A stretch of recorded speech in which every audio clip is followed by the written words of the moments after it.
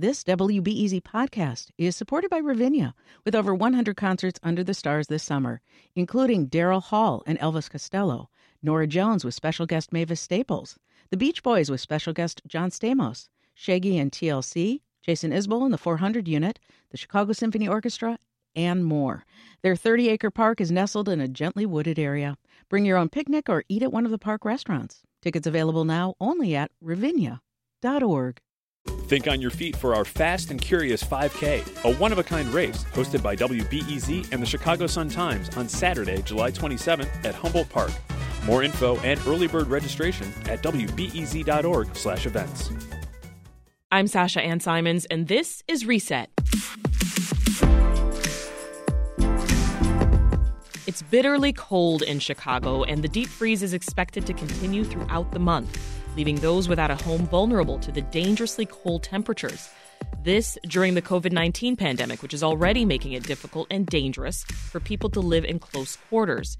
That's why advocates are pushing the city to do more than open 6 warming centers to help homeless people escape the cold, and why Good Samaritans like Westside restaurateur Jermaine Jordan are stepping up to help by offering hot meals and paying for hotel stays. There's one guy that's here at our house. He was covered in snow in a blanket. He barely could move, and he was like, man, I would love some food and somewhere where I can have a nice bed and to take a shower. So I come from poverty, so I know what it is, to be homeless. To help us understand the scope of the homelessness crisis in Chicago during the pandemic and long-term solutions to the problem, we're joined this week by Doug Schenkelberg of the Chicago Coalition for the Homeless and Nellie Vasquez-Rowland of A Safe Haven. They're both members of the Chicago Homelessness and Health Response Group for Equity, which started near the beginning of the pandemic. Nellie, can you start us off by telling us more about this group? Well, the charge, as we call it, is a collaboration between homeless organizations and healthcare providers that are truly working together to coalesce around addressing homelessness with comprehensive solutions that include healthcare and housing and other wraparound services that at the end of the day should truly help vertically integrate the two systems in a way that is going to allow us to really help the whole person ultimately get back on track, heal the underlying issues, and get them into permanent housing long term. So it's a very exciting collaboration that involves over 100 partners throughout the Chicagoland area. I'm proud to have been one of the co-founders that joined that very first call along with Rush, which actually was the group that started organizing it and putting it together. And together we've done some great things on the front lines too in terms of opening up a medical respite for COVID positive homeless. So we'll talk more about that later, but this is a pivotal moment, an exciting moment, which for the very first time, I think Doug will agree, we actually have a tremendous amount of grassroots collaboration happening right now on the front lines to help introduce, systemic solutions. Well, Doug, can you weigh in and give us the scope here? How many people are experiencing homelessness in the city? What are the latest numbers? Yeah, so we do an estimate on an annual basis that's based on census data and administrative data from the homeless system in Chicago. What that tells us is that there's about 77,000 people in Chicago experiencing homelessness, and that's people who are living on the street, that's people in the shelter system, and that's people who are doubled up or couch surfing. And those are the majority of the folks experiencing homelessness in our city. In that population, it is predominantly people of color. Over 60% of those experiencing homelessness in Chicago are Black. When you look just at people who are in the shelter system and on the street, that number goes up to over 70% of the population. So they're disproportionately impacted by homelessness, and the scale is tremendous. Well, as you said, more than 60% of the people experiencing homelessness in Chicago are Black. African Americans are also among the population of Chicagoans getting infected with and dying of COVID at the highest rates. So, Doug, can you talk a bit more about the challenges Black homeless people are facing right now? And from a racial equity standpoint, what, if anything, is being done to change that narrative? So homelessness was a crisis before the pandemic hit. As Nellie knows from her work, the scope of it is huge in the city of Chicago. When you bring COVID into the equation and the pandemic, it just becomes a crisis within a crisis. And as you noted, both within the folks who are experiencing homelessness and the folks who are most deeply impacted by COVID, it is predominantly people who are Black. And, there's extra complications when it comes to serving folks who are experiencing homelessness within the pandemic. Within the shelter system, a lot of changes had to be made to provide for social distancing. Congregate settings are really difficult to manage because of the possibility of spread. Folks who are living outside, you can't shelter in place when you're outside, so that becomes another complication. People experiencing homelessness often are dealing with underlying health issues. Many of them are older, so there's a lot of vulnerabilities that they're dealing with.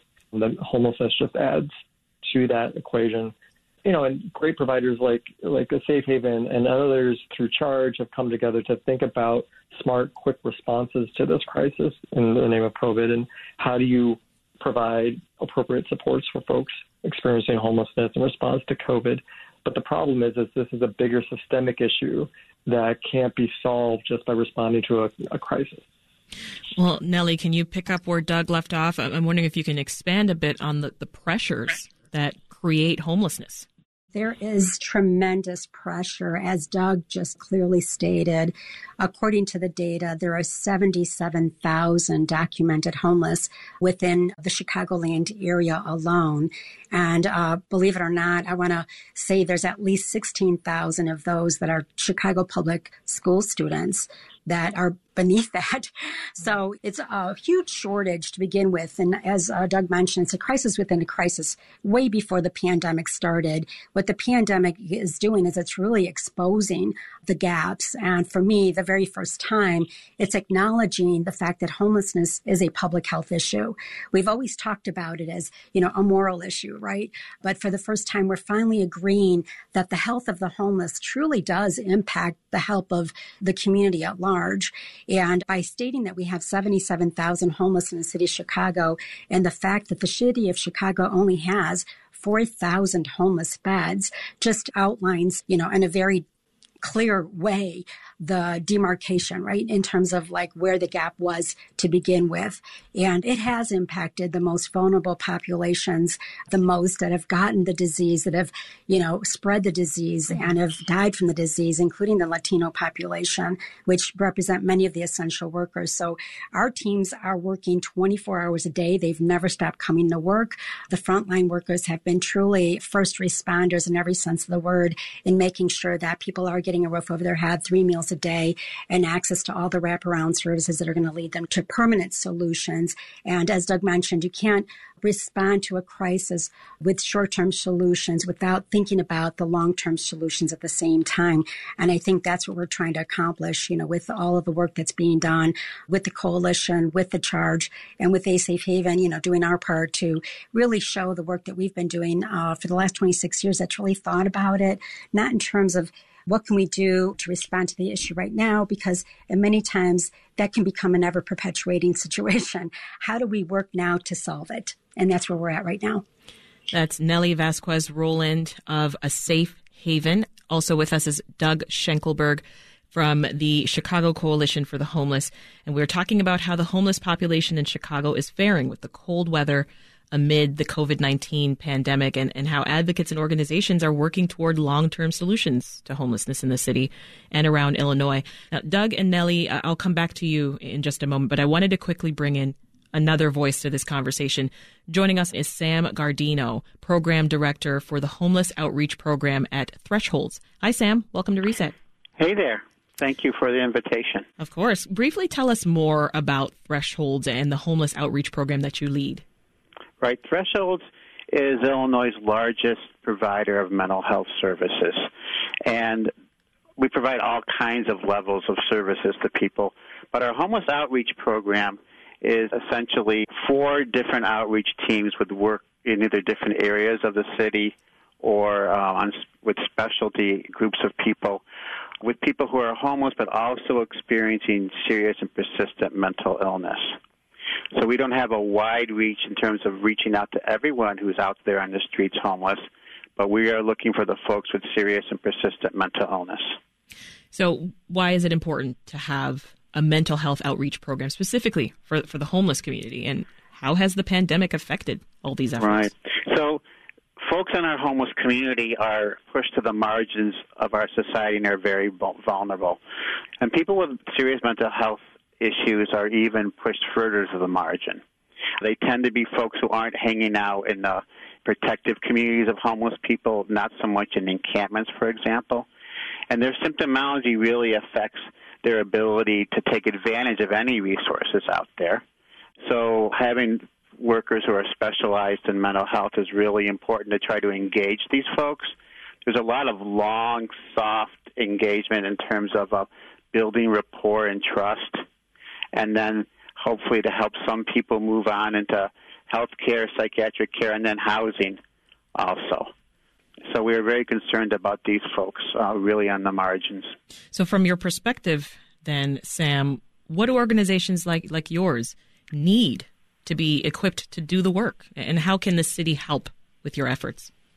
Well, what we need first and foremost is options for resources such as affordable housing that is accessible. We need just workers to go out there into the field. But it all kind of boils down to that housing, doesn't it? Yeah. Having different kinds of housing that meets the needs of different people.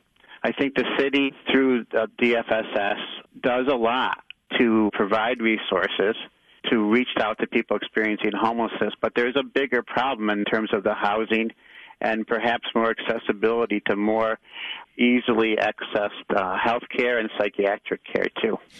That's Sam Gardino, Program Director for the Homeless Outreach Program at Threshold. Sam, thanks for joining us today. All right. You're welcome. Back now to Doug and Nellie. Doug, as we mentioned at the top, the sub-zero cold is expected to continue this week. How is the homeless population faring with the bitter cold? And what kind of resources are available from the city? So, the city, as it typically does in these moments, has opened up warming centers. Some of those are open during business hours. There's a couple that are open 24 hours to serve folks. They make various city facilities, be it libraries, other offices, available to folks during the day so that they can stay warm. And really pushing out that information and working closely with the network of shelter providers throughout the city to see who can add beds, given kind of the protocols that need to be in place for COVID and things like that. So they're responding to the moment. Great organizations like Threshold or Night Ministry or Salvation Army are out there in the street doing the outreach to provide direct services to folks on the street, getting them warmer clothing, giving them the option of getting in shelter. All of those things are happening. I think the thing is, we have a system that responds to these moments of crisis. And as soon as things warm up, the temperature gets a little bit better, those resources recede, and we go back to business as normal.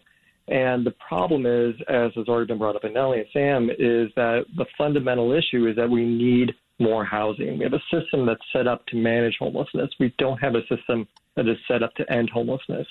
And if we had a system that was set up to end homelessness, we would have the resources in place for affordable housing and support so that folks wouldn't be on the street to begin with when a weather emergency or a public health emergency hits. Now, we just heard about a citywide mental health homeless outreach program, and we've talked a bit about some initiatives that your groups are working with now. There are also Good Samaritans who are stepping up to help. At the top of the segment, we mentioned Westside restaurateur Jermaine Jordan. He's collected enough donations to house and feed several people for at least a month. Nellie, what can the average person do to help here? Oh, my God, there's so much that's needed. And the main thing, I believe, is that they should, if they haven't already, really think about adding the cause of homelessness as one of the charities that they want to support this year. As they have mentioned, they're a different type of homeless program than we are. There's lots of different levels of care that exist. There's homeless organizations that help people have a place to stay overnight. They're probably the most acute and probably aren't willing to cooperate yet with really getting engaged in strategies to help them heal at the root level, what's ailing them from a social, economic, psychological, housing perspective, but they do need our comfort and they do need our care. But also there's organizations like ours that really take in people that are able to really connect, get access to treatment, education, job training, jobs, and access to permanent housing. So we've been around, Tasha, for 26 years. And knowing the challenges that people are facing, we knew that we had to organically really build a model that by design fosters success. And we had to create ways to develop paths for them, including creating businesses that employ them. So many people don't realize that landscaping that's done on Michigan Avenue, that's beautiful and everyone admires, is actually the work of A Safe Haven homeless that are actually getting work ethic, getting paid and learning how to save their money, manage their money, and, work for a living. We also have housing that has different phases. So we have transitional housing, which is for our most acute population that provides them all those wraparound services. But we also have supportive housing. We also have affordable housing, senior housing, and veteran housing. So really think in terms of how it is that you want to show up in the world of helping the homeless, whether it's just working with them at the most acute level, which is desperately needed, but also thinking about who are the organizations that are out there that are really thoughtfully thinking about how to help heal and help solve homelessness in a real sustainable and scalable way. And that's where I feel A Safe Haven's vision and goal is and continues to be. Today, we serve about 5,000 people a year, and it's families, it's children, it's veterans, it's youth, it's people from all walks of life. Doug, I'll give you the last word here. Everything that Nellie said, I underline, and we'll just add that folks should talk to their elected officials, talk to their decision makers who make decisions about what budget priorities they're backing, how they allocate government resources, and tell them that they care about this issue, and tell them that they expect their elected officials to step up and provide more funding for affordable housing and supports to address homelessness. And that the next time a crisis like this, be it weather or the pandemic, comes around, they want to see fewer people out on the streets that need to be helped to begin with. We'll be continuing this conversation for sure as we continue with the winter months. That was Doug Schenkelberg, Executive Director of the Chicago Coalition for the Homeless. Also with us, Nellie Vasquez-Rowland, President and co-founder of Safe Haven. Doug and Nellie, thanks for your time and for the great work that you're doing. Thank you so much. Thank you for having us. And that's today's Reset, from the pandemic to the arts, politics to business, and people working to make your neighborhood a great place to live. We've got the best mix of conversations for you right here at Reset. Make sure you're subscribed and take 30 seconds to give us a rating and review. It really helps other people find us. I'm Sasha Ann Simons. Thanks for listening, and we'll meet again soon.